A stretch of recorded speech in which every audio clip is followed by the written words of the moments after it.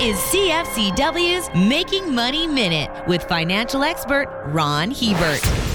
With all the hype over artificial intelligence, one factor has been completely overlooked. That's the vast amount of energy it'll take to run supercomputers, making this intelligence revolution possible. For example, Intel built a new supercomputer last summer, specifically to run advanced AI software. It requires 60 megawatts of power to operate. That's enough electricity to run 60,000 homes. Electric vehicles, digital currencies, and artificial intelligence require enormous amounts of power. Will our electrical infrastructure be able to cope with all these new toys? For more information, listen to our Making Money show hosted by Ron Hebert and Gord Whitehead at letsmakemoney.ca or cfcw.com.